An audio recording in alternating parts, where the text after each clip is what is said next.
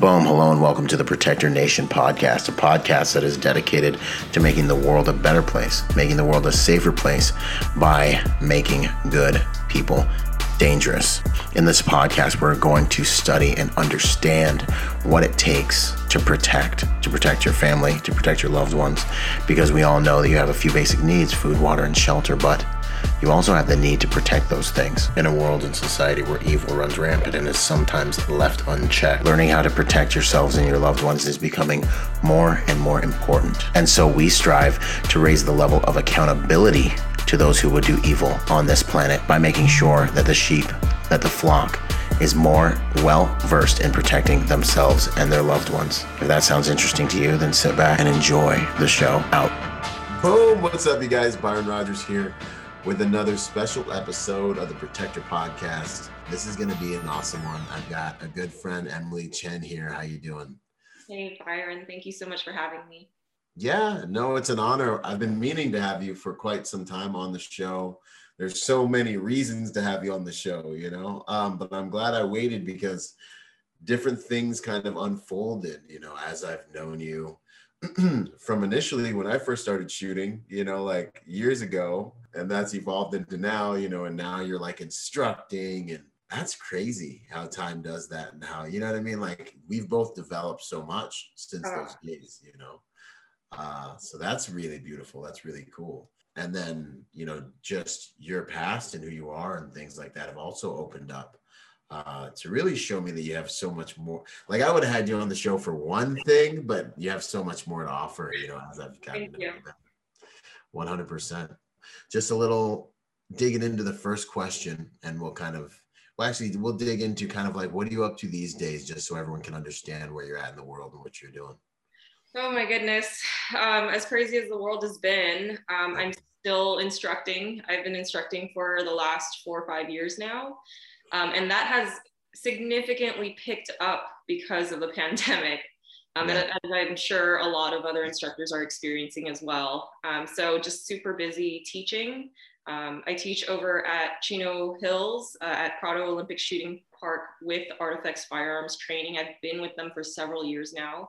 Outside of Chino Hills, I'm teaching down in Oceanside, where I'm actually a local resident, and I'm over at Iron Sights off of Oceanside Boulevard. Awesome. So, you know, were you teaching with Artifacts and all these different things when I first saw you at that competition at like Paula, like way back in the day? Oh my gosh, no, I was just a baby. Yeah. So you kind of like had this whole firearms career, really, you know, like you mentioned Terran Tactical and a few other companies like that, you know.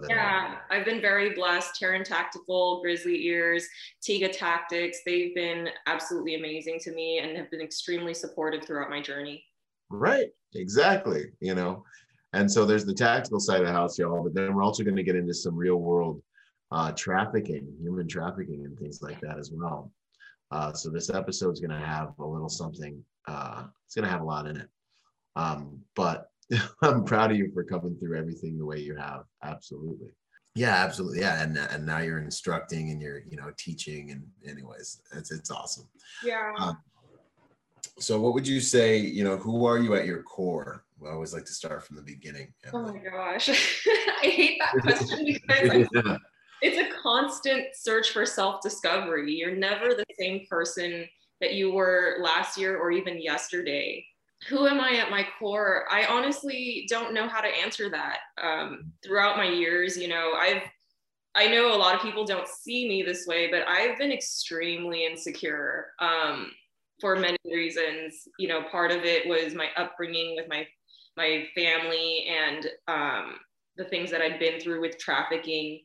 And then that also kind of bleeds over into our industry, where it's a very male-dominated industry and not exactly welcoming for women. I think more so now than it was in the past.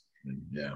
So you've probably seen, you know, a lot of not just cyberbullying, but a lot of like sexism and stuff in the industry. But I'm actually very proud of gents such as yourself who really stood up for women like myself, who have given ourselves to the passion of shooting for sport or for defense. And you guys are the guys that really helped us get through the sexism and the misogyny and all that stuff to help us become successful. So personally, I want to thank you for your strength. Oh, well, thank you. Thank you. I appreciate that. Yeah. Yeah. To answer your question again, I'm sorry. I just go into these little tangents. Who am I at my core? When I was really insecure, even last year, I was a completely different person. I would say my genuine journey started this January. In the past, I was always searching for who I wanted to be or who I am in general. But this January, I went through 2 separate therapists to really get down to, you know what, you're not happy and you want to make a huge difference in your life to, you know, make a difference in other people's lives as well, because we all know that change starts with you. So I committed myself to not only being a better person, but practicing to be a better person for myself and for others, and significantly feel stronger as an individual, definitely wiser, and just overall feeling really good about myself. And I'm allowing myself to feel good about myself these days. So who am I at my core? I would say I'm a very positive and resilient person. Outstanding. I love it. And it's got to be true as we dig into some more of these details. Otherwise, you really wouldn't be here, really, you know. That's a fact. You know, I've seen history cause some of the strongest people I know to take their lives, and you know that as well. So that I really appreciate hearing that, and it means so much, you know, for the things that we go through, for them not to destroy us, to eat us alive, because they stinking can. Yeah. Another thing, and it's like, it's so real, you know. Another thing is that you mentioned that I'd like to highlight is that, like, you go to therapy, you know. This is so tremendously important. Like, I don't know, personally, like, I think even for normal people, you know, like for people that haven't been to war or the things that you're talking about. And I say this, and I should do better in this area, you know, because I do go to therapy, but most of it's around, you know, like my relationship. But I've always wanted to go to just my own therapist and sit there and just get to work on myself, because it's like you have someone who's trained in this art, like helping you dig around inside yourself. You know, it's so stinking valuable. It is. Yeah, you I have attempted in the past to find therapists, but it's really hard to find someone that you can really connect with. Chemistry is a thing. You know, when people hear, oh, chemistry, it means like sexual chemistry. No, not at all. We're talking about the development of the relationship that you have with your therapist, because you're not going to just right off the bat get in touch with the person that you're sitting with and really connect with them. And that's something that I really struggled with. I think it was 2 years ago, I tried to find a therapist, and the one that I had was not exactly the best person that I had. If anything, if I listened to my therapist, I wouldn't be married to an amazing man right now. So things like that can happen. That can happen. I've had to do a couple of those. Right? My experience was with church therapy, and it was like, church is church, and they might mean well, but like, pastors aren't therapists. You want to go to someone who has a degree in this, that like knows what they're, you know what I mean? Like, I'm just going to put that in there. People can do what they want with it. Just remember, your pastor might not be a therapist. So, you know, just be careful. Anyways, I had an experience like that as well. So yeah, I think it's very important. And sorry if I cut you off there. I didn't mean to. You're fine. So yeah, I wanted to talk about that for a second. And then, you know, kind of, why do you do what you're doing now? You know, why all the tactical stuff? What's that about? I just have a passion for teaching others. You know, I feel like the reason why is because I was always expected to just know things. Just a little history about my shooting in general. I started when I was 13 years old. It was really a recreational thing. My father introduced it to me as like, hey, here's a gun. This is how you shoot it. It's kind of like, here's a car. Here's how you drive it, right? It should be simple. They're all mechanics. But I realized I got really good at it at a young age. And because it was one of the few things I was really good at, I wanted to pursue it. And so when I realized that people in general were just expected to know how to shoot a gun if it was just sitting in front of them, I thought, no, that definitely needs to change. You see a lot of people going to the range and they don't even know what to shoot. They don't know what kind of gun works best for them. That was never even a concept. It really started off with like, oh, I'm going to just shoot whatever I see in the movies and like hope that I hit something that's 3 feet in front of me, right? Yeah. So because I still hate the idea that someone's just expected to know something. I wanted to be part of their growth. I wanted to be part of the educational system behind firearms, especially here in California, which obviously gets a very bad rep. Yeah. No, I couldn't agree more. That's awesome. So it's just kind of something that's like been in your heart, something that was like introduced to you at a young age, and then, helping and contributing has just kind of been in your heart in this area. That's awesome. What would you say is your mission these days? Oh man, a lot of things have been happening in my life. My most recent mission officially is my husband. So we will be moving to Okinawa the end of this July. And it was a very, very hard decision for me because I am not ready to give up my career as an instructor, or even to stop competing in shooting, which has been slowed down because of the pandemic lately and because of the increase in having to teach. But because you're in a partnership, your partner will always have to come first, and that's a choice that you make every day. I was on the fence because I was feeling fulfilled with my career, but I didn't want to be that shitty wife that was like, hey, I'm going to pick my career over my husband. And so that was another reason why I had to go to therapy, because I was not only trying to really find direction, but to really come to peace with the idea that, okay, you know what, just because one chapter of your life closes doesn't mean it doesn't open up for other opportunities in the future. And I don't know what's going to be out there in Okie for me. I know that I won't be able to bring my guns and that shooting's not allowed, but there's airsoft. So I can always take that up as, something to hold me over for the next 3 years while I discover other amazing things. Yes. So yeah. My first is going to be my husband. That's beautiful. That's amazing. It's refreshing to hear, actually. And our world is just by nature, I think, because it's so consumer driven. Everything's very much about like the individual, so you don't hear things like this every day. One thing I will say about airsoft is, being a gun guy, and I remember like I didn't want to respect it. I didn't want to respect it. I was just like, yeah, whatever, man. Then I had a buddy. It was actually Alex Coe, was like, yeah, we're gonna go do airsoft for my birthday. You think you can hang? Want to come hang out? And I was like, yeah, man, whatever, dude. You do some airsoft, like big deal, man, And it was legit. Like it was legit. It was legit. And I remember my legs were sore for days afterwards. We ran like executive protection scenarios, which I did win one of them. Yes, I did. We did two of them. Awesome. And it was really good training, like to the point where it was great force on force training. So, we do what we do it on a square range, and we do what we do in competitions. Airsoft and force on force stuff is a whole different beast. And actually, I intend to build a lot more of that into my training regimen. You'll be more dangerous if you do airsoft on a more regular basis than you are right now, just shooting competitions and training. You just will. Oh, yeah. Yeah, you can definitely throw in a lot more realistic situations, and you really test your strength, your resilience, your mentality while you're under duress. That's a huge thing. Yeah, fluid intelligence, fighting another human. Yeah. That's why jiu-jitsu and sports that you can practice at speed are so effective at making you dangerous. That's awesome. But your whole, philosophy in that, and supporting your husband and your husband being your mission, this stuff is valuable. These are very, very honorable attributes, especially in today's world. He's blessed to have someone with that mentality.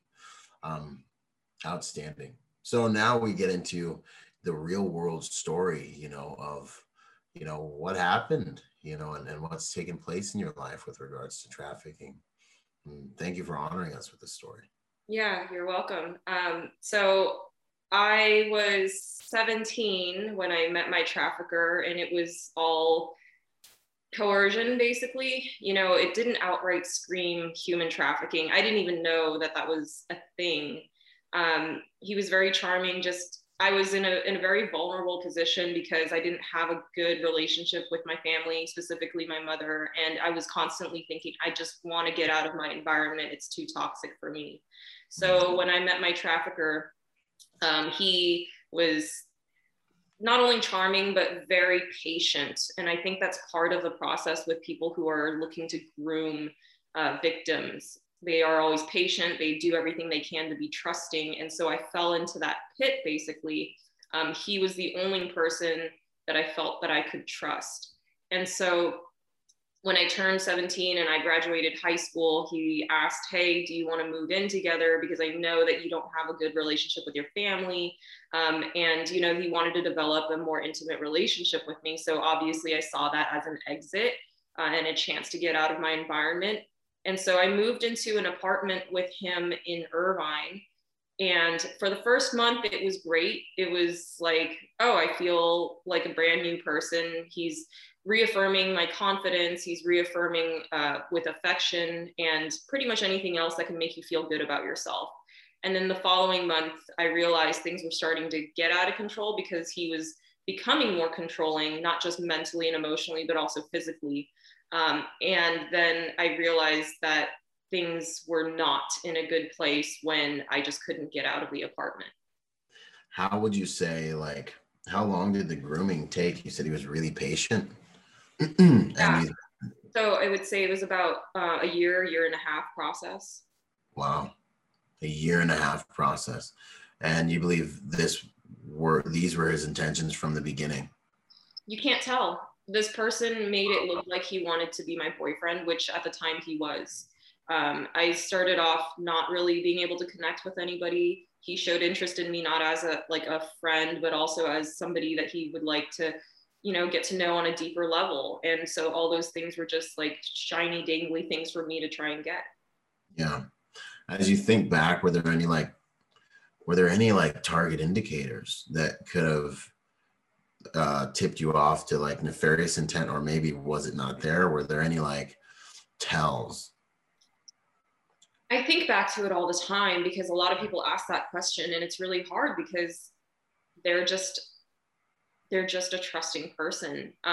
There was never any indication for me, at least in my mind, that said, hey, this might be too good to be true. Sometimes it was because, you know, I didn't really have any friends. And so I didn't really know what was healthy, especially coming from a bad, broken family. Yeah. And so in my mind, it's like, if anything was good, then I got to take it while I still can have it. It was almost like I was a vulture, you know, just thinking like, I know that my whole life just sucked. And if there's any good in it, I just want to cling on to it and take it for what it is. Yeah. So, and, you know, like those of us who have daughters, you know, it's like something that a reoccurring theme that I have definitely realized, and there's a lot of data that supports, that makes the female more vulnerable, and males, but really females, like we have different battles, you know, is that insecurity in that broken home, and wanting to escape that. And it creates like a pocket for another male with whatever value system he has or person to slide into and gain some really, really important real estate in that person's being. Yeah, absolutely. I think, you know, a lot of times parents don't really think too much into their kids' social lives. Like, what kind of friends are they making? A lot of times parents think, oh, I don't want kids over at my house, but that's an opportunity to get to know who your friends or your kids' friends are. You know, have them in your home and just get to know the kinds of people that your children are surrounding themselves with. Another important aspect, especially for those in high school, maybe even middle school, is sexual education. You know, you talk about the biology aspect of it and how to procreate, but you don't talk about issues when it comes to like men raping women, or even women raping men, and, you know, whatever the genders are these days. I'm making a joke about that. But in general, there's no education about like stranger danger or anything that can cause you mental, emotional, and physical harm when it comes to intimacy. And I think that schools have a problem with that because it's a very difficult topic to touch on. I didn't receive any sexual education, and it was really hard because when I asked my parents, they just said, oh, you'll know when you're older someday, and that's it.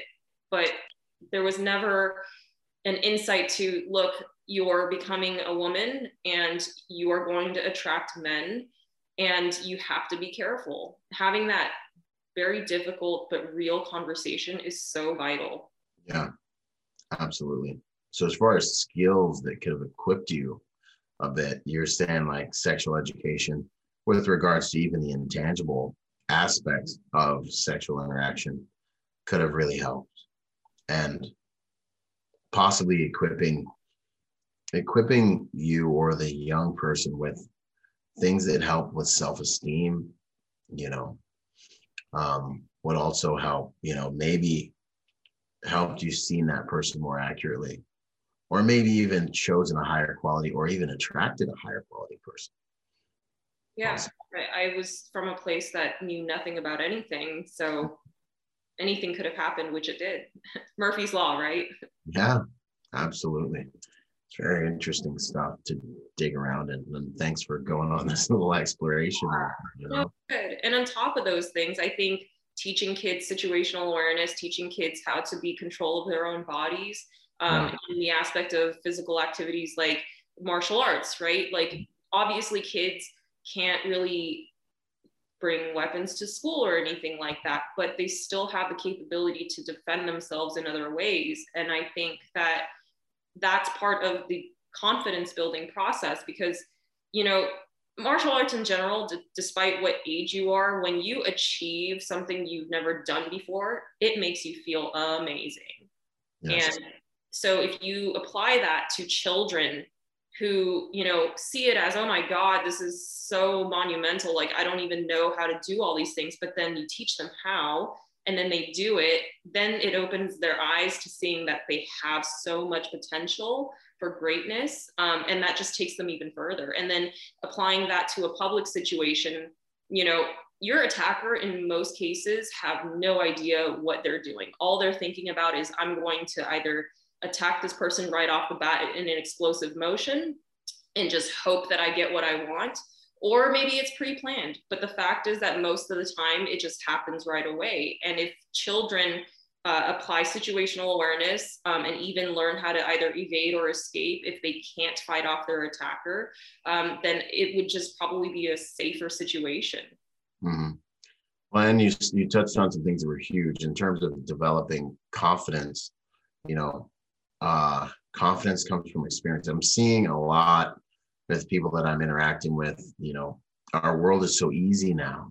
It's so easy now. And so a lot of people are growing up without really realizing who they are, or really having to go through anything that breeds confidence inside themselves, because confidence comes from self-trust, from experience with yourself. And if you've never done anything difficult, if you've never even seen that you can learn or achieve anything great or above what the average is, then how do you have self-trust when adversity shows up? You have arrogance, which is inaccurate confidence. You think you're special because like your mama told you you're special, or because, like you see a lot of commercials on TV that like talk about how cool you are just for being here. Like, but there's no participation trophies in life, at least not in your mind. Like, what really makes me special? What makes me different? Ask yourself right now. Some of us have answers to these questions.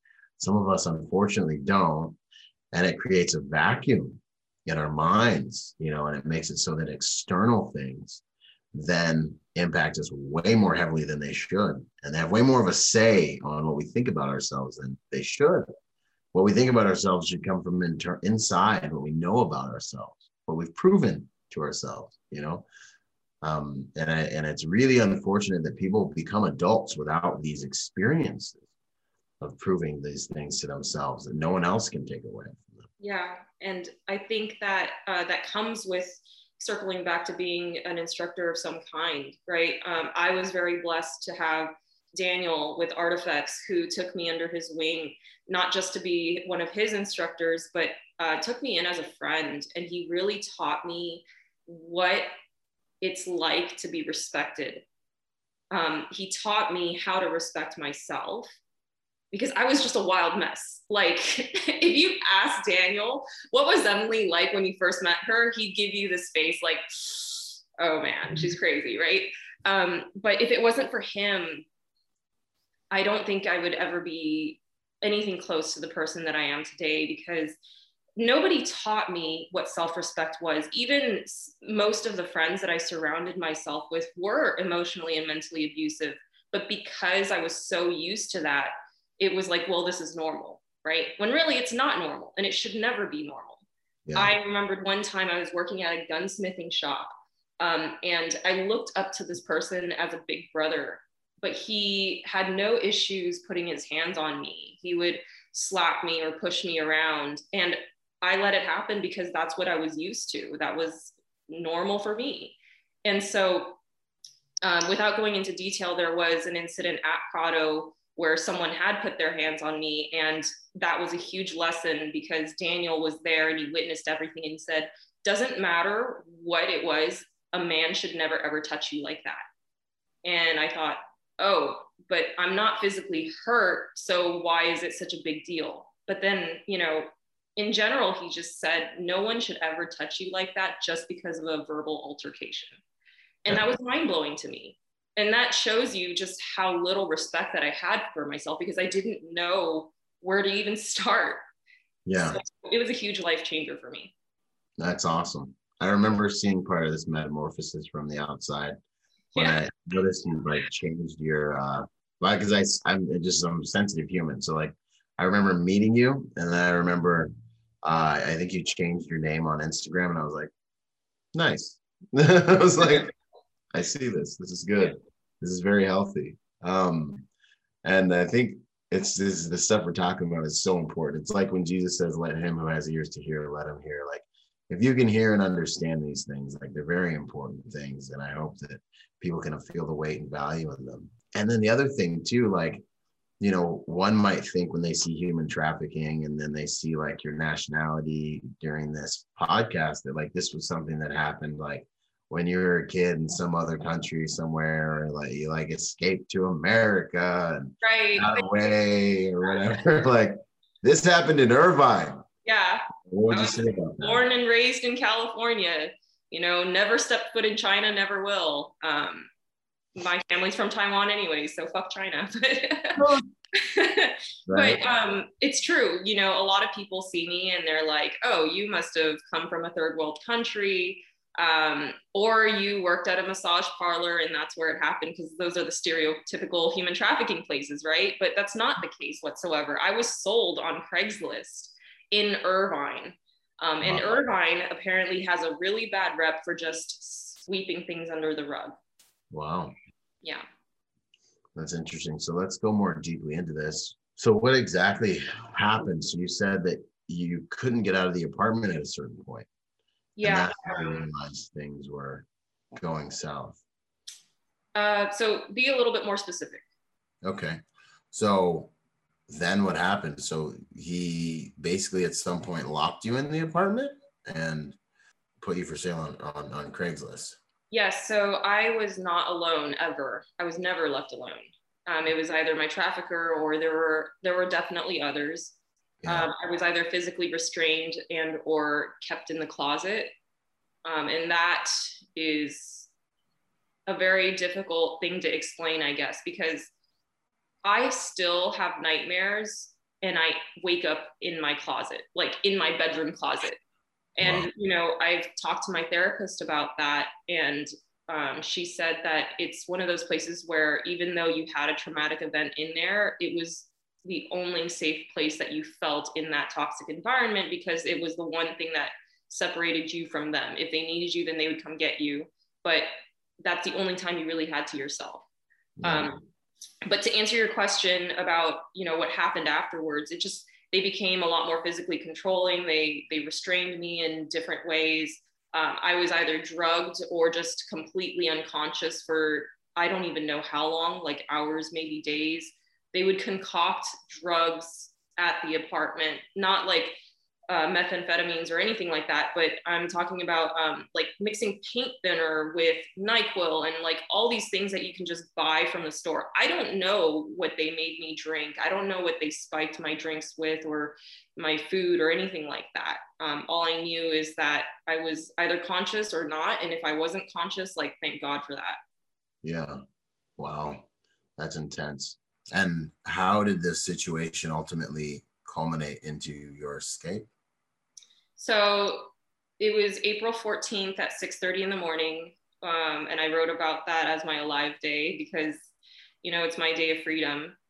But just one morning, officers showed up. The FBI was there also, but I was in the closet and I just heard this ruckus, just a bunch of people running into the apartment. I remembered hearing it, and then I saw the closet door opening and someone took my hand and they led me out of the apartment, and I was taken to the hallway, and I was able to watch everybody just kind of like break apart the apartment. Basically, they were trying to find evidence. Plenty of evidence was there. They weren't expecting me to be there because they were looking for my trafficker. And unfortunately, he was the only one at the time when the raid happened. I remembered seeing guns being drawn at him. There must have been at least 10 people in the living room itself drawing guns at him. And then that's when I later also found out that the German police had been looking for him. And so I didn't know anything. All I saw was people going in and people arresting him. After that, I remember standing in the hallway with this officer, and he was still holding my hand. He was like, "You're awfully calm about this." And I said, "I don't know how to feel." I was just so much in shock. I didn't really know how to process all that information. So once they had my trafficker in handcuffs and they sat him down on the living room floor, I was taken back into the bedroom. They set up a seat for me to sit down in so they can question me about everything. And it turned out that my trafficker said that the computer in the apartment was mine, and it wasn't. It was definitely his. So they were basically, I don't want to say interrogating, they were interrogating him, but they were just nicely asking me questions to verify what was going on.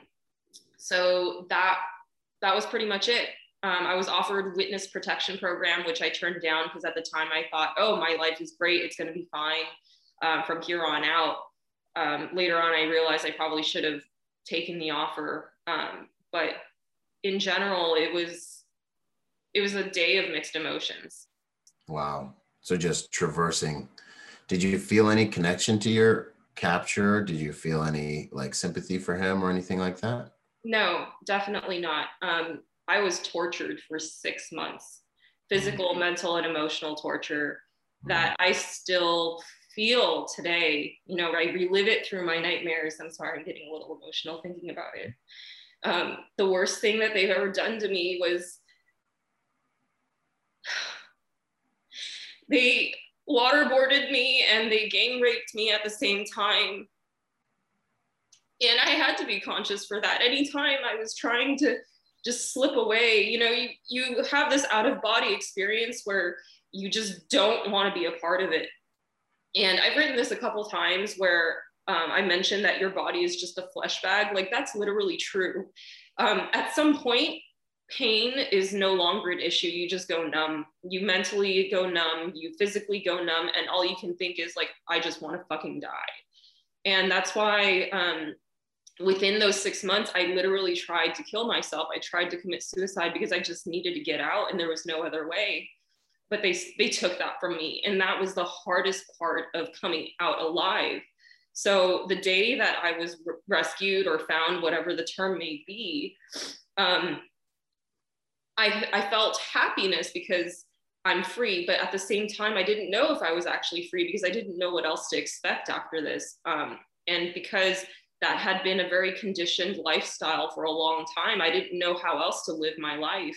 And I was still stuck mentally and emotionally back to when I tried to kill myself and I couldn't. That to me felt like unfinished business. And I still feel that way. A lot of times people think like, just because you're rescued, you get to live happily ever after. No, that shit sticks with you for the rest of your life. And so, going through therapy recently has helped with it, but I have intrusive thoughts. I have moments where I'm like, I'm having a bad day and I'm talking myself through it, but that lingering feeling of like, you should have just killed yourself when you had the chance. And I did, I tried. I had grabbed a pair of scissors because that's all I could get my hands on. And I attempted to stab myself. And as soon as I grabbed the scissors and I was going for it, somebody grabbed me and took it away from me. And then, other things happened after that. But it was hard. It was very hard.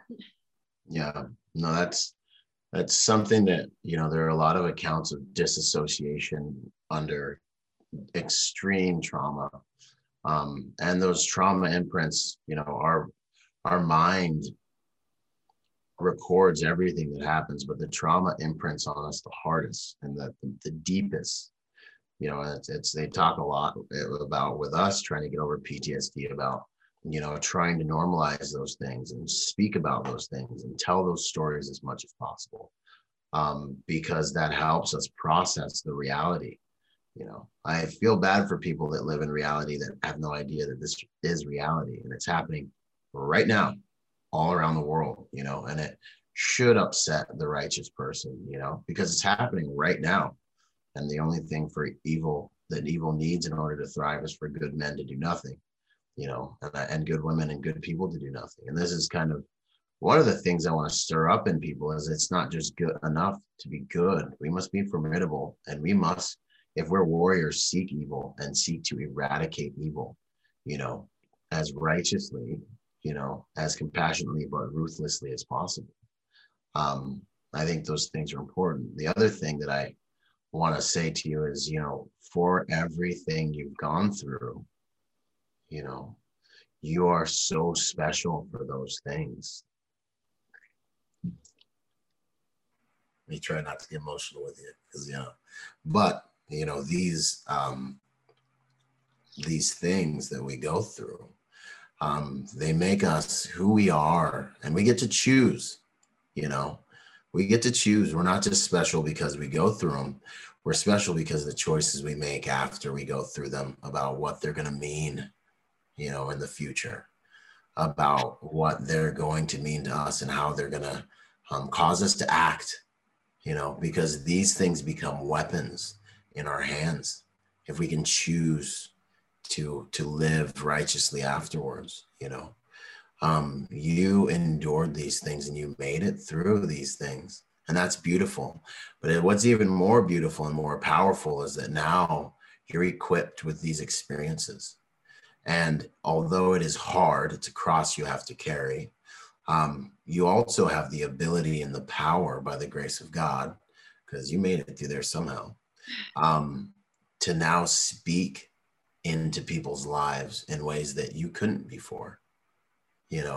Your story has power. We win by the blood of the Lamb, but through the blood of the Lamb and the word of our testimony. That testimony that you have now is a tool for good, for light, for righteousness. And you're now an example that people that hear this and that the world is going to look at, of, despite what's happened to me and what is happening to millions of other women and young men and people this year, right now, how they can live despite these things that have happened. So I have to commend you and I have to honor you for being here.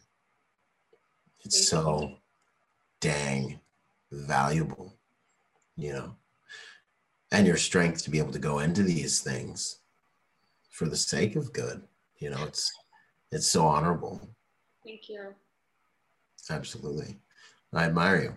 It's real. So, and I don't be getting emotional ever. So that's awesome, girl. I'm so proud of you. And it's so powerful. You can't get power like this or things like this. It doesn't come from working out. There's nothing, you have to go through it, to be where we are now, where you are now. So it's amazing. But the choices you make, after these traumas happen is what makes the difference. So I'm proud of you. A lot of times people don't even know where to start. I know I didn't. People also ask me, well, how did you get through those 6 months? Like, what was your motivation? And I told them I just thought about my family because they were threatened, to be killed by my trafficker if I attempted to escape, if I attempted to do anything that they didn't want me to do. And so it was really, if I don't go through with this, then my family's going to be dead and I can't live with that. Like, anybody that I give a shit about, if something were to happen to them because of me, there's no way I could ever live. Yeah, absolutely. And that's the psychological control, I think that I know that they use, it's people are like, well, why don't you just run away? Or why don't you just this, that, and the next thing? Like, to some of the folks that are tied and up in this game that, are out in the streets, it's like, well, there's a lot more to this type of bondage than just physical detainment in many cases. There's a lot of psychological control, and it's effective, especially when you see how ruthless these people are. Like, people have no idea how inhumane people can be. Just, you can think of the most fucked up shit out there, and someone is definitely doing it 10 times worse. Right. Absolutely. And understanding that that's organic to the human form. Humans have been doing things like this to each other, and since humans have been on the planet, so to think that like all people are just good and things will just be fine it's such a flawed mentality. There's evil in everyone, and we make choices about what we're going to feed inside of ourselves. I think that makes a difference. There's a lot of beauty in humanity, but there's just as much darkness. Yeah. And a lot of times, specifically women who know about my situation, they ask, well, how did you learn to trust men again? And to me, it was never even a gender thing. I mean, there's plenty of women out there who also traffic children or other individuals. It's never a gender thing. It's just, like you said, it's a human thing. There's a lot of beauty in humanity. And I came to a position where, yes, it was very scary because now it's like I question everything and everyone.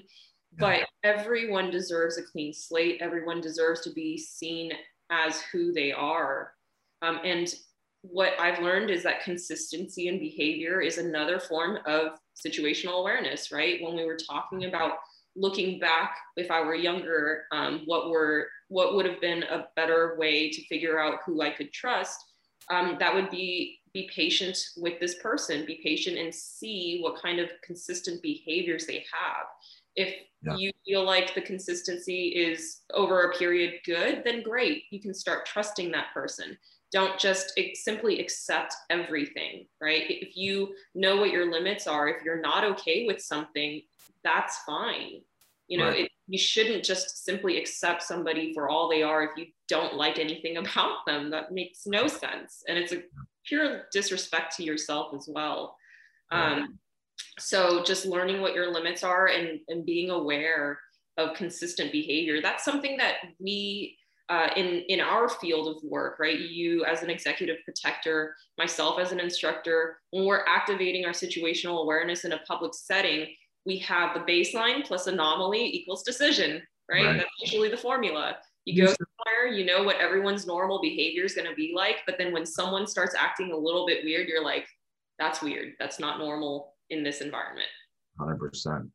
And I think too, the boundaries you're kind of talking about, setting boundaries and looking for patterns is so big, it's so big. And it does come right back to what you were mentioning at the beginning of this thing. If you have a vacuum of insecurity, if you have insecurity as kind of the base of your personality, you're not going to be able to enforce boundaries. You're not going to be able to see patterns of negative or anomalies or troubling behavior accurately, because you're just going to be trying to feed off of the validation that person gives you rather than seeing all the other tells. And it comes back to that. What's your relationship like with yourself? Yeah. You can't outperform your self-concept. You won't enforce boundaries because you'll be so concerned with losing someone, and this is when you start to slip into a trap of what can become maybe not even a trafficking relationship, but just an abusive relationship, or a relationship where your relationship with yourself is so toxic that someone else treating you in a toxic manner isn't weird. And then you spend your whole entire life, you know, really not ever being able to acquire happiness and a good, healthy sight picture on yourself. And you don't have to be perfect to do that. You just got to be working on yourself, you know? Yeah, absolutely. None of us are perfect. You know, most everything I do is from the reality of my imperfection. You know, it's like, why are you up in the morning working out? Because you think you're somebody special? No, it's because I know I'm going to be fat if I don't. You know, and I'm kind of fat right now, which isn't really fat, but it's kind of chubby. So I need to work on it. I mean, like, oh my gosh, yeah, okay, whatever, Byron. you know, like, you know, I'm trying to get that six pack, son. Yeah, I got like a couple of them. I want all of them. You know, but that's the reality. You know, it's fine to be imperfection is perfection because everyone's so imperfect in some ways. You know, but it's that stuff's so important. Yeah, and I think what you mentioned is really important because a lot of times we want to be perfect, right? But we have a very difficult time accepting our imperfections, which in some ways is actually really good because that helps you want to be better, right? If you have that mindset of, I'm not happy with who I am, what do I have to do to improve upon that? It's going to be a constant journey, right? Like I said before, you're not going to be the same person you were last year. But as long as you're trying and you actually are going through that journey, you're actively telling yourself, I want to be this person, I'm going to do it, then you're going to get to where you eventually want to be because, you know, you're just never happy with yourself. And maybe in some cases you're like, I'm happy with these things, but there's always going to be at least one thing you're thinking, I can do better and I will do better and I have to do better. Yeah, it's so good. I had somebody telling me the other day, like, am I ever going to be good enough? I'm like, what are you talking about? What are we talking about good enough? Like, there's no such thing as good enough, man. Yeah, I'm like, the whole entire game is like, I'm not good enough. So I work hard, but I'm good. I'm better than I was yesterday. You know what I mean? Like now I'm kind of good at some stuff. You know what I mean? Now, granted, you know, we shoot competitively. We know how good we're not. You know what I'm saying? Oh, God, no. These guys out here and girls out here, you know, they make it look easy. Yeah, they're like got superpowers compared to us, but you know, we ain't where we were when we started. That's for sure. And you know, we can hang with, you know, we can go to pretty much any class and hang with the best of them, you know. But then we go back into our world of competitive shooting, and it's like, you're all right, buddy. like you're okay, you're good, you know, like ish, you know. And that's so healthy, I think. It is.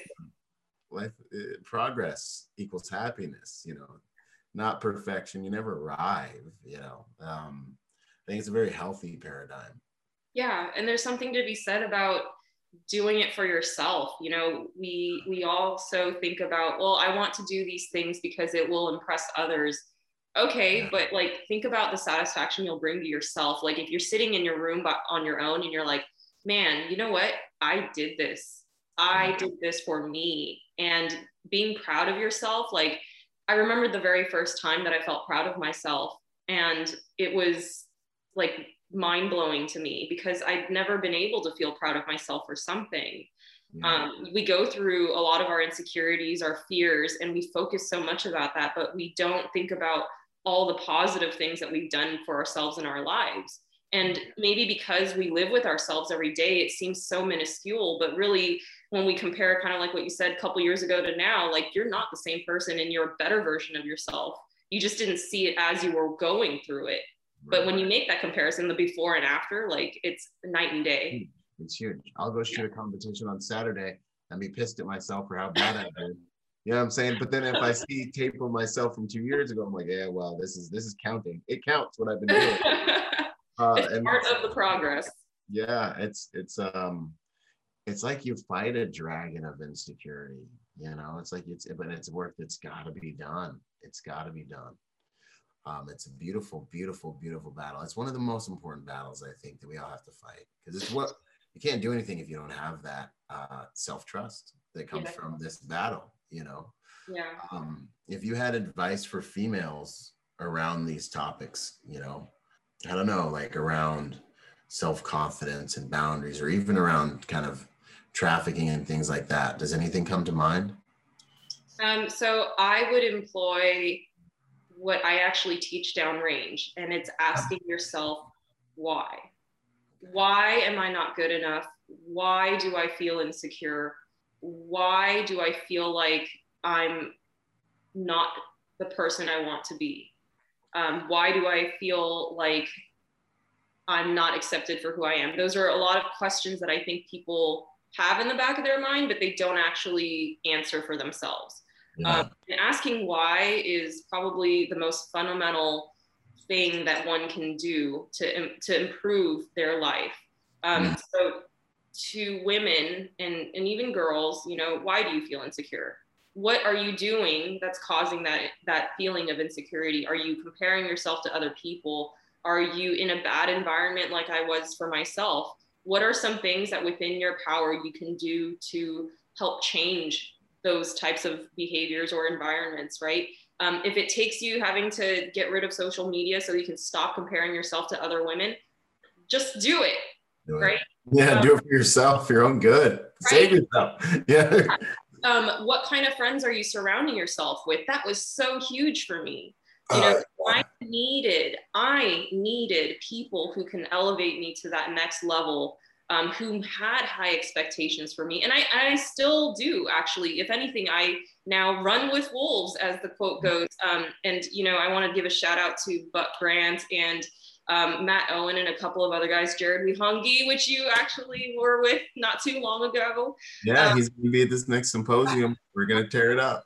Yeah, those individuals are amazing because they have this mental resilience where you just know that they are there, and they had to have gone through their own insecurities, their own struggles.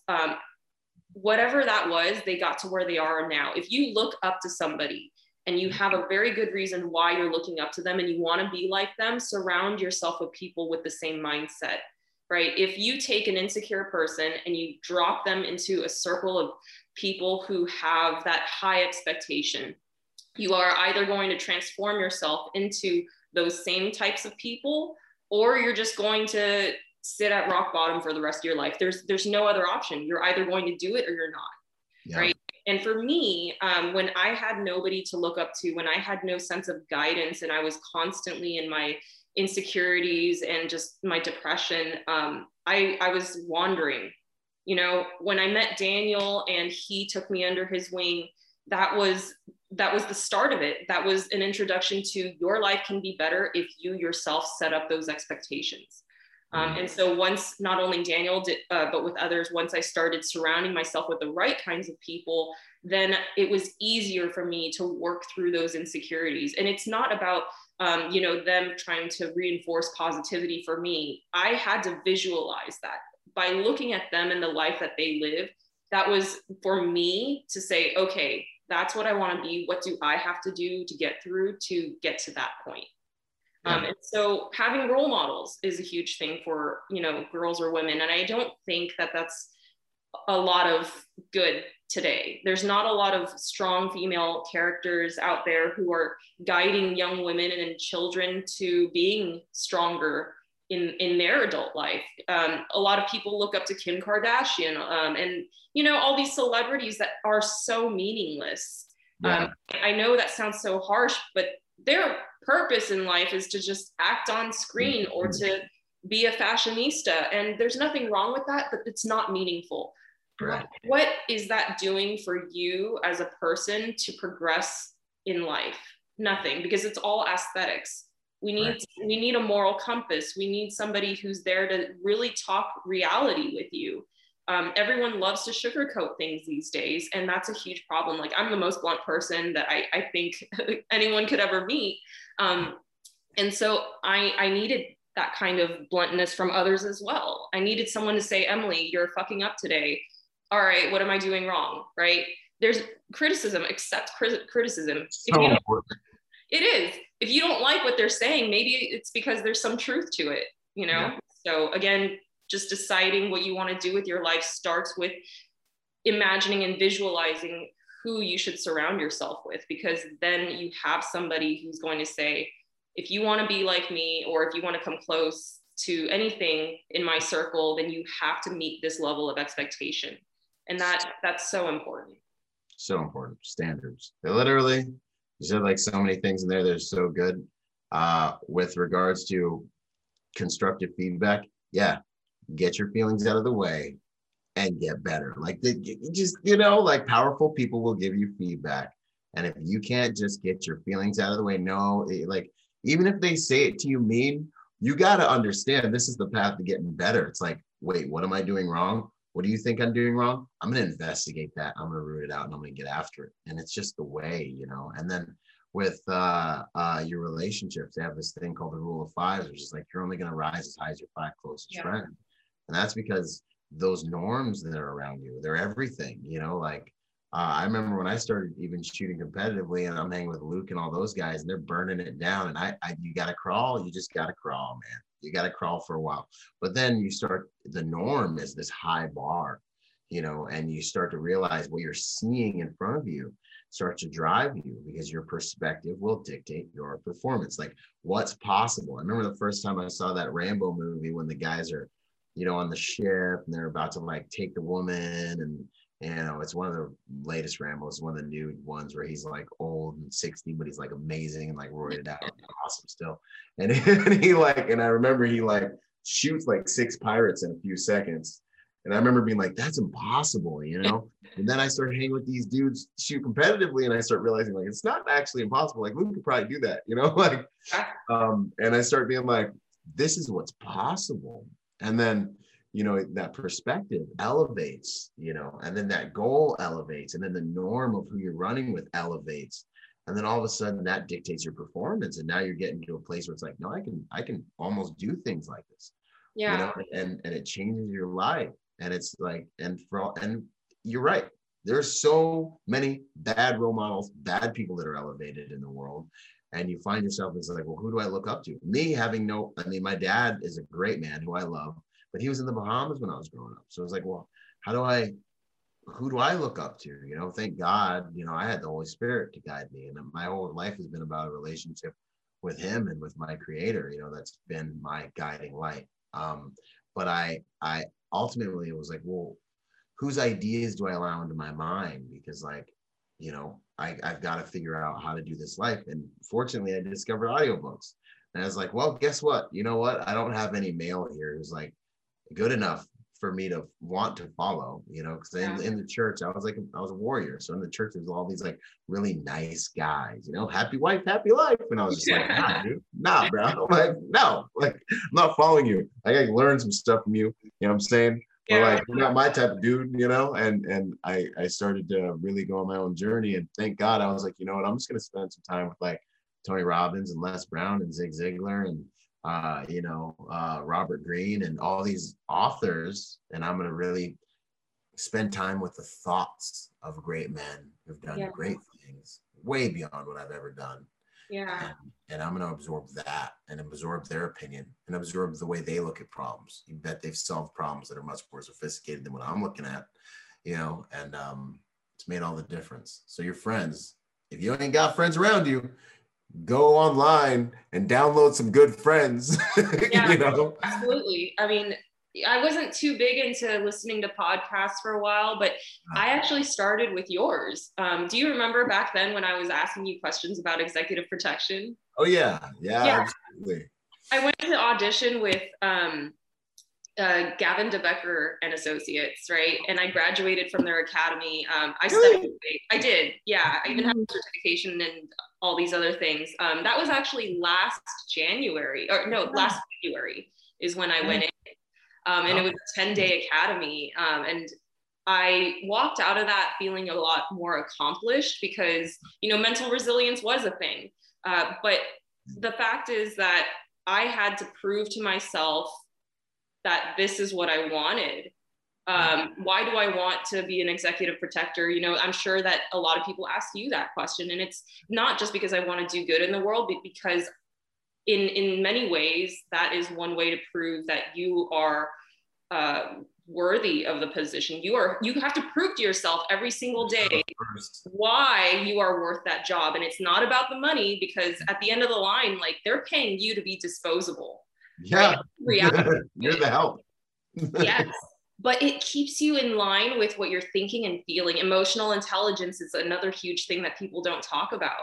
Right. And so when you surround yourself when I surround myself with people like you who are constantly talking on their podcasts about mental resilience and how you guys go through difficult times or push through your insecurities, like those are so important because nobody has those real talks. And if nobody talks about those things, then everybody's going to live a very mediocre life because they have no guidance. So thank you very much for that. Oh, thank you. That means everything. That's huge.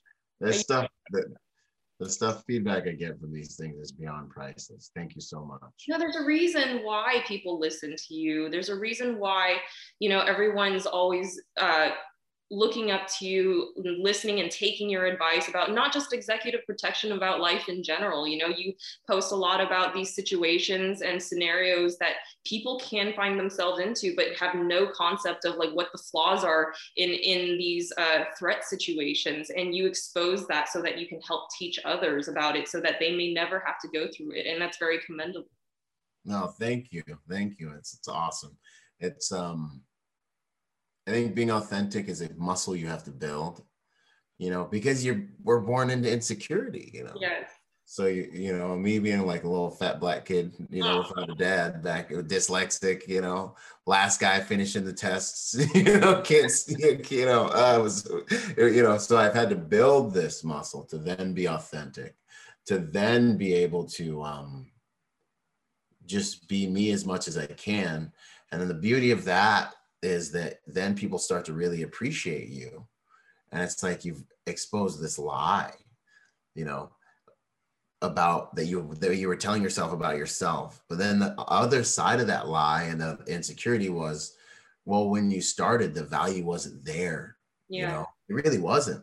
So you had to go on a journey of putting it there so that you could then, like, the seed of greatness that's inside of you could actually blossom. Yeah. Because you watered it and because you did the work to keep the soil fertile. It's this crazy thing. So when people are like, yo, what you're doing is amazing, you're like, well, thank you. You're like, I'm being myself. Then it's like, no, there's a lot of work that went into that, and that's the work that I literally live to help other people see, know is inside of them and bring out of them. That's awesome. That'll make the world so awesome. It's like, you know who you made me think of? Yeah. David Goggins. I don't know about that. I mean, I use my opposable thumb. But seriously, like, your situation was very similar to his. Maybe, obviously, I know a lot of people give him crap for being obsessed with running, but that's not the point.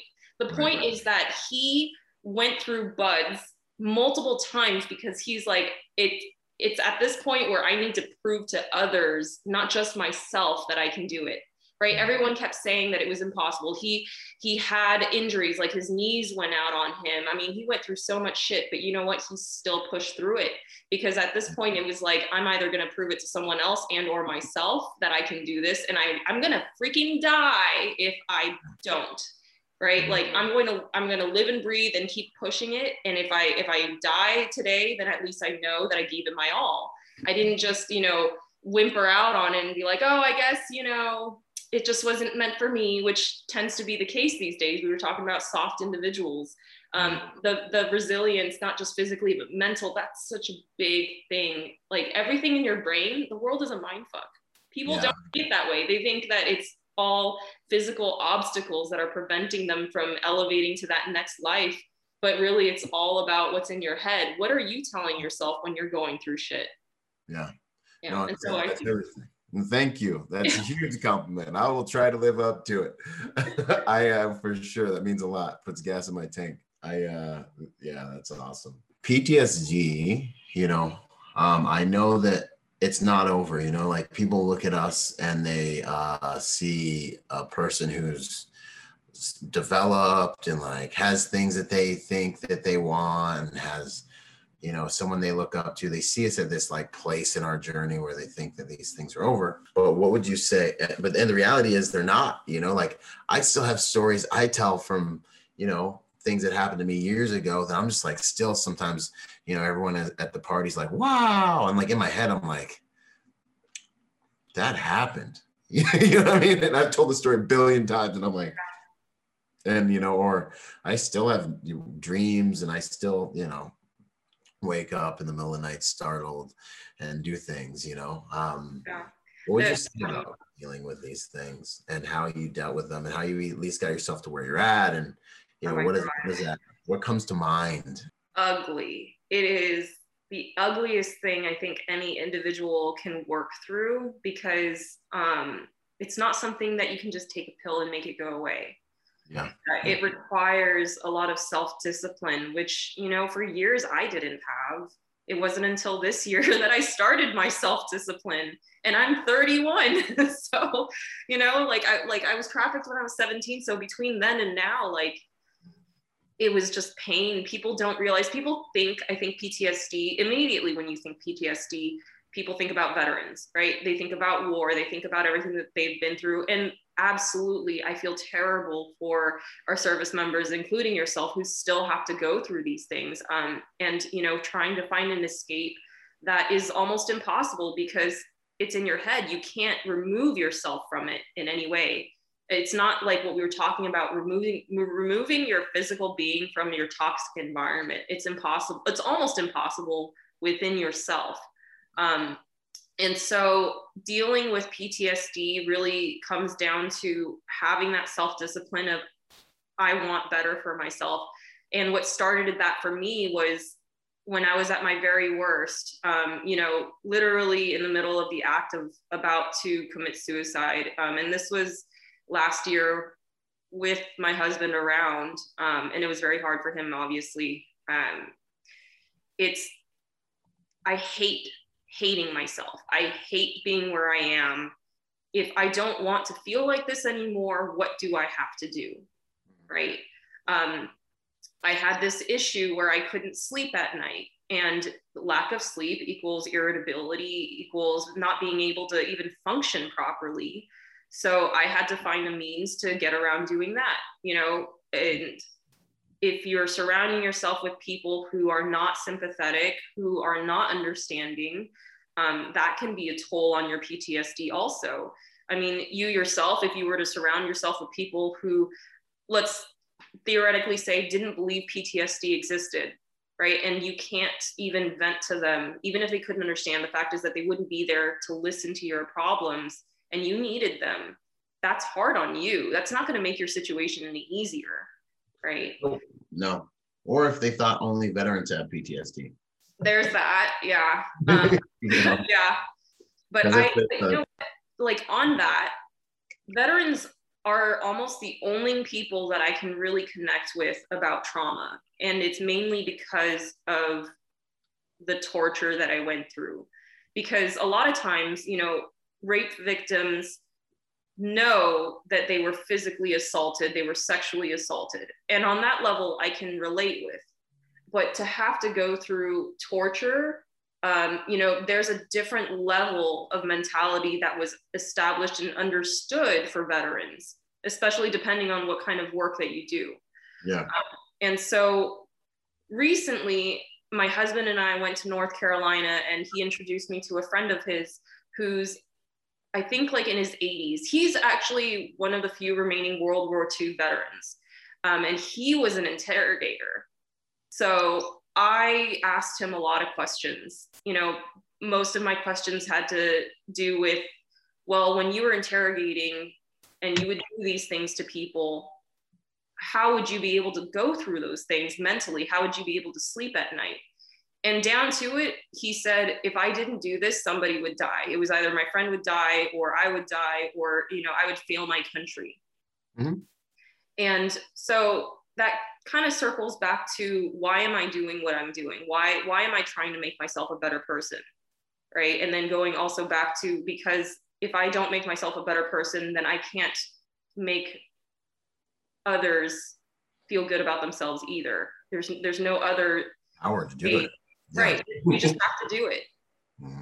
And so it's okay to struggle. It's okay to have ugly days. You're going to have good days. You're going to have bad days, but set yourself up for success, right? If you need to go find answers that can help you sleep at night, go do it. If you need to be physically active to just sweat all that stress out, go do it. If you need to eat better, go do it. If you need to surround yourself with better people to help you think more clearly or to make you feel good about yourself, just do it. right? I sound like a freaking Nike commercial right now, but it's true. It is true. It's everything. Yeah, accept the ugliness of PTSD. Accept that you're going to feel like shit for a really long time. And it's just part of the healing process. You know, there's no overnight success for anything. It may take years, it may take a whole lifetime, but every day that you try is going to help you be where you want to be. Yeah. Yeah. Just like we were just talking about. Every day that I try to get better at shooting, might not feel like anything's happening. But then like a year or two later, it's like, wow, man, I actually am getting a lot closer to where I always wanted to be. Yeah. But I think, you know, the other things you said that are really, really important is like, it's, you have to like, I don't know, for me, you know, I was, I think a lot of my like dealing with traumas, I just got addicted to like my dopamine, and I got addicted to like the intensity of life. You know, I have either conquer or die tattooed across my shoulders in Latin, you know, like, and dealing with the good and the bad of trauma and combat. And, you know, dealing with that really has to do with like, it starts kind of for me in the physical, you know, it really started in like doing things to not scratch that itch, but like the working out and stuff like that. It really helped exercise that aspect of me. You know what I mean? And I think that's kind of what you're saying. Like, if there's anything in you or anything that you can do that will help you feel better, you better do it. Because the reality is, the best medicine for depression is activity. All right. And if you can't get yourself in activity, you might just kill yourself. Then it's just true, because dudes are doing it all the time, every day, every couple hours, actually, arguably. And thinking that you're too strong or whatever thought is holding you back from doing it is the thought that could cause you to slip into a place that you can't get out of, you know? Yeah. So I think really what you're answering, like, get in motion and start doing that. It's like feeding that healthy side of yourself. Yeah. You know, and then staying in the torment of the remembering and the torment that we naturally have to battle because of what we've gone through without being in action is like accepting a slow death, you know? Yeah. And I think part of it is reconditioning your lifestyle, right? When you saw combat and you came back having this easy life, it's horrible. After months or years, you're like, I feel so useless. There's no purpose in my life anymore. Like, and you lost that connection and kinship with your brothers out there. And when you don't have that after coming back to the States, like, you don't know what to do with yourself, right? So in my situation, when I was removed from being trafficked, my mentality was I had a purpose then. Like, I put my life on the line for that reason, to keep my family alive. And now, what do I do with myself? Like, nothing makes sense. The world isn't real to me anymore. I can't interact with people the way that I would have to interact in that room. And so kindness was an anomaly for me. You know, again, self-respect was an anomaly for me.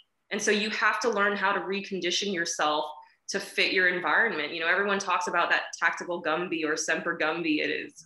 And it's true. It's like wherever you are, you just have to blend into your environment if you want to thrive in it. So what are you willing to do to make that happen? Yeah, no, that's 100% correct. Two things that I'd say about that is, so much of life is about being in an ever-changing environment, an ever-changing map. And so we have the responsibility to always fashion the most effective tools to deal with that map. When we don't, we get maladaptive behavior. We use strategies and tools that come from an old place in life where maybe those strategies and tools were survival tactics, but here they'll get you killed or cause you to kill someone, vets, or cause you to, they'll bring about negative results, you know?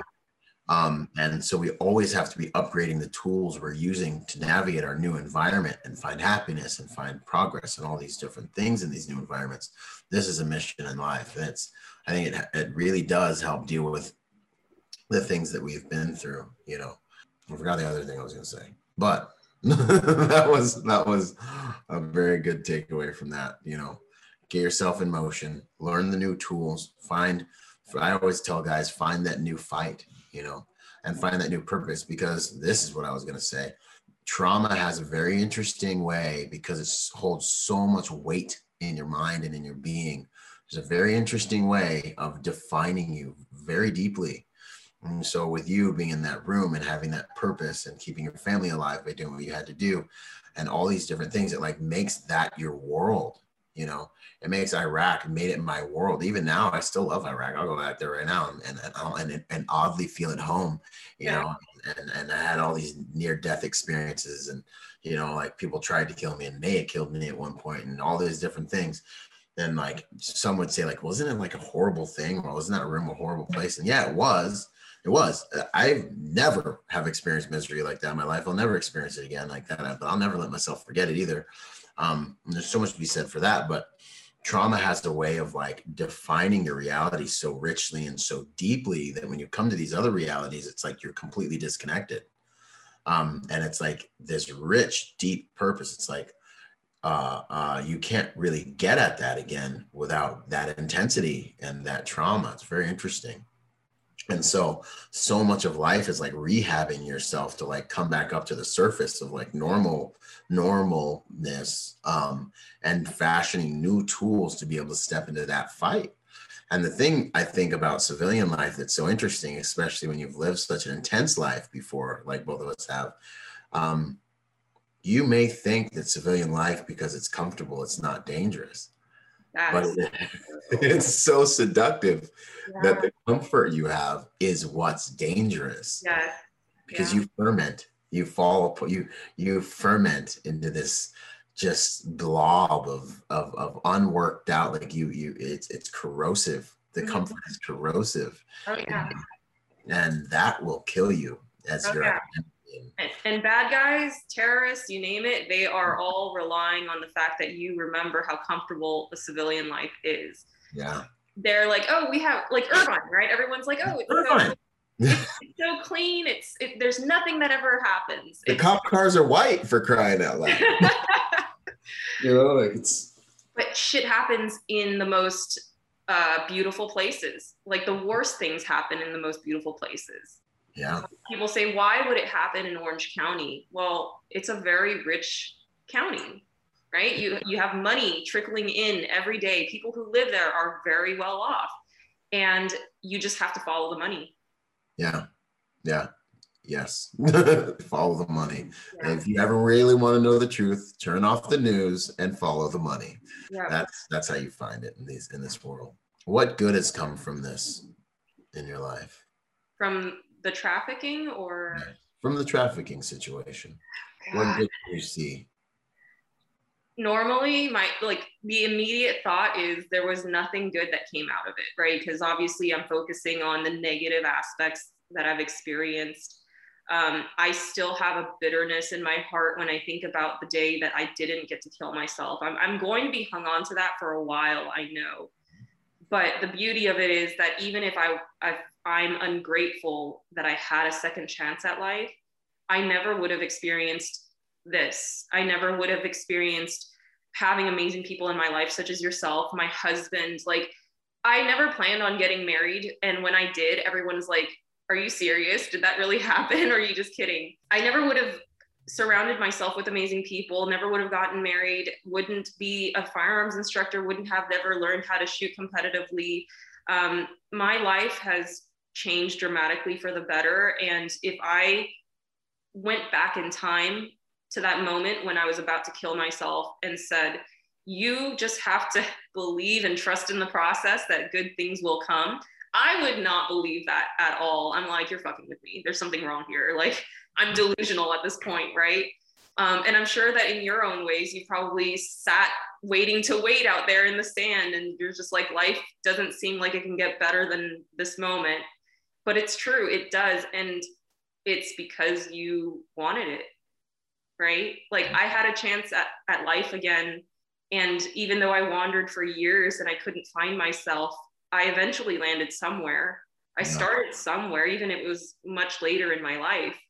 And a lot of people think, oh, you know, I started too late, whether it's a career or a relationship, whatever it is, it doesn't matter, because the fact is that you're starting somewhere. And every day that you get to live and breathe is another chance for you to start over if you have to. Yeah, that's beautiful. That's why I put the question there, because the duality of life is there. Light implies dark, life implies death. You know, ones, zeros, it's all there. Left implies right, up implies down. You can't get away from it. It's crazy. It's a crazy thought considering some of the things we've been through. But ultimately, there's this thing called choice. And what we choose to look at is what we choose to amplify, is what we choose to be. And the reality of this game is, you know, no matter what it is that's happened to all of us, there is good that can come from it. It's the alchemy of life. And you wouldn't be here as strong as you are. You wouldn't be here with the ability to speak into people's lives that are thinking that no one understands and no one can reach them, and that they have been through the most horrible things imaginable. You wouldn't be here able to shining a light, you know, like, I don't know what's going to happen. I don't know what the rest of your life is going to look like or what you're going to choose to do with it. But in this moment, you're sitting here, you're healthy, you're strong, you've got your struggles. We've all got our struggles. You're an example, you're a teacher, you know, you're a wife, you know, and the things that can come from that are just absolutely boundless. You know, it's such a beautiful thing, what you've chosen to do, you know. And, you know, I do quote the Bible a lot because it's what has guided me, you know, but, you know, I've placed before you life and death, blessing and cursing. Choose life, and you've chosen life. That says everything about you, you know, and the sovereignty we have as humans. You know, it's such a beautiful and powerful thing. It's not to be taken lightly. Just because bad things happen doesn't mean that's what it is. No, what we choose is what it is. Okay. And you've chosen, you know, to make something out of it. What doesn't kill you has made you stronger. It'll still suck, but yeah, it still sucks. Oh yeah. We have our scars, you know. Yeah. But it's powerful stuff. I love it. Thank you for all of that. How would you like to be remembered as we start to close this? Oh my gosh. I've never even thought about that question. Never a dull moment. No, never. You're always leaving me guessing. How do I want to be remembered? I don't seek glory or recognition in anything, honestly. I just want to be remembered as a good human being, a genuine human being, and that's it. And I think it's because I know how hard it is to be a good person. You know, a lot of times we're tempted into falling into what we feel. Like, if you're having a shitty day, you're like, I want to just fuck the world. Like, screw it, I give up. But it takes a lot for you to still go out of your way to make sure that your behavior doesn't affect others, right? It's very selfish if you were to just fall into that trap of like, feel what you feel and then do whatever you want. Then you start unraveling yourself at that point. All that discipline that you gained over the years to be who you currently are can be gone in a split second based on a poor choice. And so for me, every day I ask myself, like, who do I want to be today? Right? It's not necessarily like I want to be a good person. It's who do I want to be? My actions may be good. My words may be good. But am I going to be able to live with myself at the end of the day with the words and the choices that I've made?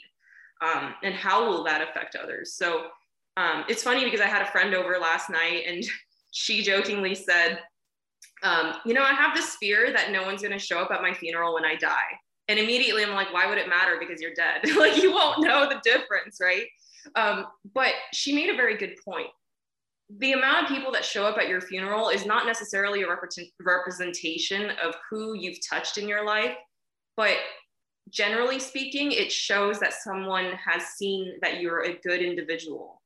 And for me, I just want to leave a legacy of good and genuine behaviors, right? Like through my teaching, and that's the best way that I can do it because I currently don't have kids. It's how am I making a positive impact in their life that they can carry on to wherever they go in life? Because that confidence building is very addicting.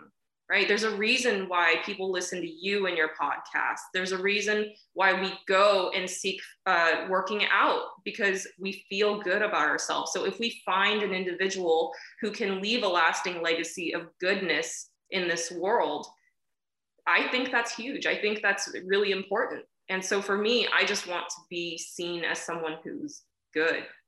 Yeah, absolutely. Very honorable.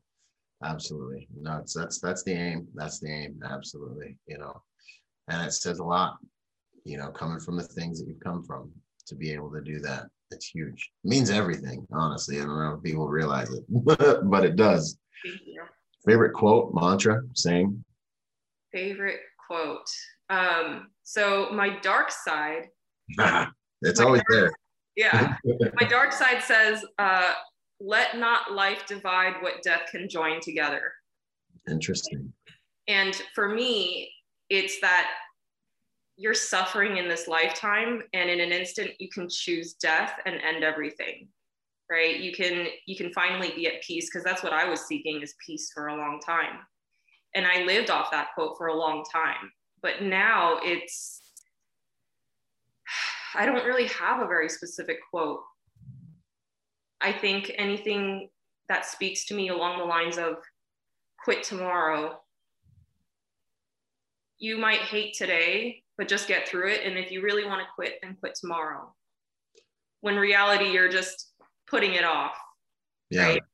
Like any struggle that you're going through, just go through it today and then just think about it overnight. Yeah. Put in the 24-hour box. I think also your first quote also works, because like the reality is you're choosing to make peace with your life. You know, you're not choosing death for that peace. You're choosing to make peace with your life, and every day that you try to live a better life. That's what we're doing here, you know?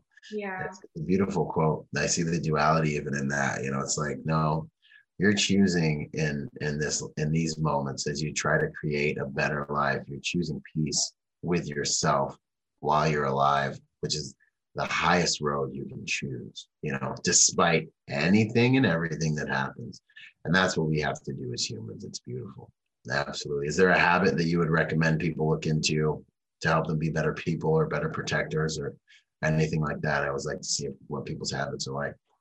I guess that leads into another quote: practice makes habits. Yeah. And we can think of it as a biomechanical behavior. We can think of it as something that you meditate over.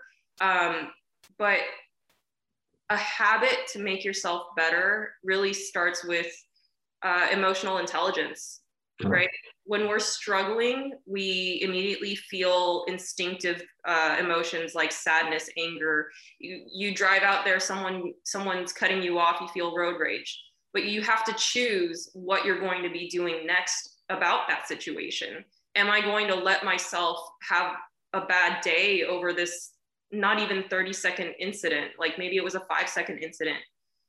Or am I just going to say, you know what, maybe this person is having to rush to the hospital, or maybe that they just didn't realize that I was right behind them. The fact is nobody got hurt, so I'm not going to get worked up over it. Right. Practicing the emotional intelligence on about everything that you do throughout your day will help you understand how you yourself can react to things better. 100%. Will Smith is the first person I heard say this, but life is so much less about managing your situation or your environment. It's really about managing your mind. Yeah. And that's something that my husband and I actually talk a lot about, because he and I are similar in many ways, but we're also different in other ways, right? Like he's a very intellectual, but also more sensitive person when it comes to emotions. And for me, because my therapist says I'm way too logical and that I don't allow myself to feel, I have to learn from him what I'm allowed to feel or when it's appropriate to feel things, right? So for me, my escape from a lot of conflict would be to disassociate myself into a third perspective and to try and compartmentalize everything in front of me, right? I literally think in an algorithm. Something's happening. What are my options and what are the end results to those options? it seems easy, right? But then because I'm human, I have the emotional aspect behind it. But because I've conditioned myself to not feel, and to think that way, I have to start allowing myself to understand it's okay to feel good about these things, or it's okay to feel bad about these things. But if you're feeling something, don't let it get in the way of your thought process, right? And so it's weird because I know a lot of people don't quite understand that, where it's like, well, how do you not have emotions? I have emotions, right? Obviously, I just cried a little bit earlier because of intense things that had happened in my past. But if you don't understand emotional intelligence and you start building and having pent up, let's say, anger or sadness, how do you think that's going to affect the future? Like, it's going to explode or implode at some point. But if you're able to process those emotions on a regular basis and to really talk yourself through it, and you have a better understanding of why you react to something and how you can overcome those reactions, I think that you would live a much better lifestyle. You're right. I agree with you 100%. Sorry, I need to rant, I know. No, it's good. I'm very much the same way. I very much work the same way. I get in fights with my psychology teachers all the time. They're like, you need to be spiritual. And I'm like, yeah, well, look, once I come up with a plan, yeah, I'll pick an emotion that'll help me execute that plan, and we'll be good. You know what I'm saying? Like, I don't know, crying just doesn't help me. They're like, but don't you? I'm like, yeah, I know my emotions. I know how I feel about something, but I'm not going to let that dictate the way I act. My emotions are like misbehaving children. I had one psychologist that was like, said something to me like, you need to like, something about like, you need to like, like honor your feelings or do what you feel or something. And I was like, you're crazy. No, I was like, if I did what I felt, there'd be dead people, maybe pregnant people everywhere. Ladies, you can't do that. Yeah. I was like, absolutely, I'm a human being. This is crazy right now, what's going on in here, okay? Like, no one needs to even know what goes on in here. Okay? You're like, just let me do my thing. Right. No, so I emotional intelligence is everything. It's but something that I also learned through that journey is, if you don't feel something, don't try to force feelings into it. This world that we live in right now, it's all about thoughts and feelings. And I hate that, because if I don't feel something specific, why do I have to force it? It's not natural to me. Why am I trying to convince myself to feel something? It's weird to me, like that concept. And so, I had that discussion with my husband not too long ago, because he jokingly says I'm a robot, because when we have discussions, or if I have a thought process that I'm expressing to him, he's just like, that's very like linear and binary. And I have an explanation for everything. But what he also realized is, like, if she sees things logically and she has no emotional attachment to any of those thoughts, like, why do I have to make her understand what I feel, right, in that different perspective? And of course, like, we try to feed off of each other, trying to understand why somebody feels something, but don't force yourself to feel that equally if you don't. Yeah, 100%. I agree, 100%. And you say I'm the same way with my wife. We're the same, and everyone's like feeling all these things, even to the point where I get gifts sometimes, and I'm just like, I have to like try to make myself look happy so everyone knows I'm happy, but I am really happy. But like my actual genuine response is like, yo, this is cool, thanks, man. But I have to be like, but everyone will be like, do you even like it or whatever? But like, it's a thing. Like, when when you receive a gift, you don't see the object itself, you see the intent behind it, and that's what you appreciate, right? You're like, oh, this person thought about me, and that's really awesome, even if you're like, I don't really care about the gift. But people are so focused on the material objects, right? Because they themselves put so much thought and emotion behind the object, thinking that you're going to like it, when really it's just the gesture that you appreciate, not necessarily the item itself. Right. Well, this has been amazing. This has been fantastic. Thank you so much, Emily. Thank you, Byron. That's been beautiful. I really appreciate you. And I really honor you, your strength, and the decisions you've made with yourself. Despite everything, it's very, very honorable. And I hope that this episode will go far and reach the people it's supposed to reach. You know, Thank you. It's legacy work. So thank you once again. Thank you so much for the opportunity. Absolutely. Where are you at these days? What are you up to these days? Where can people find you? Make sure you send me any handles and stuff, like if you're on the gram or all that stuff. Where can people find you these days? Yeah, so on Instagram, I'm at AIM, the number 2 dot. Oh no, I just messed that up. I'm sorry. I'm going to start. Oh, good. The links will be down below once you send them Yeah. to me. So it's on Instagram, I'm at aim to misbehave.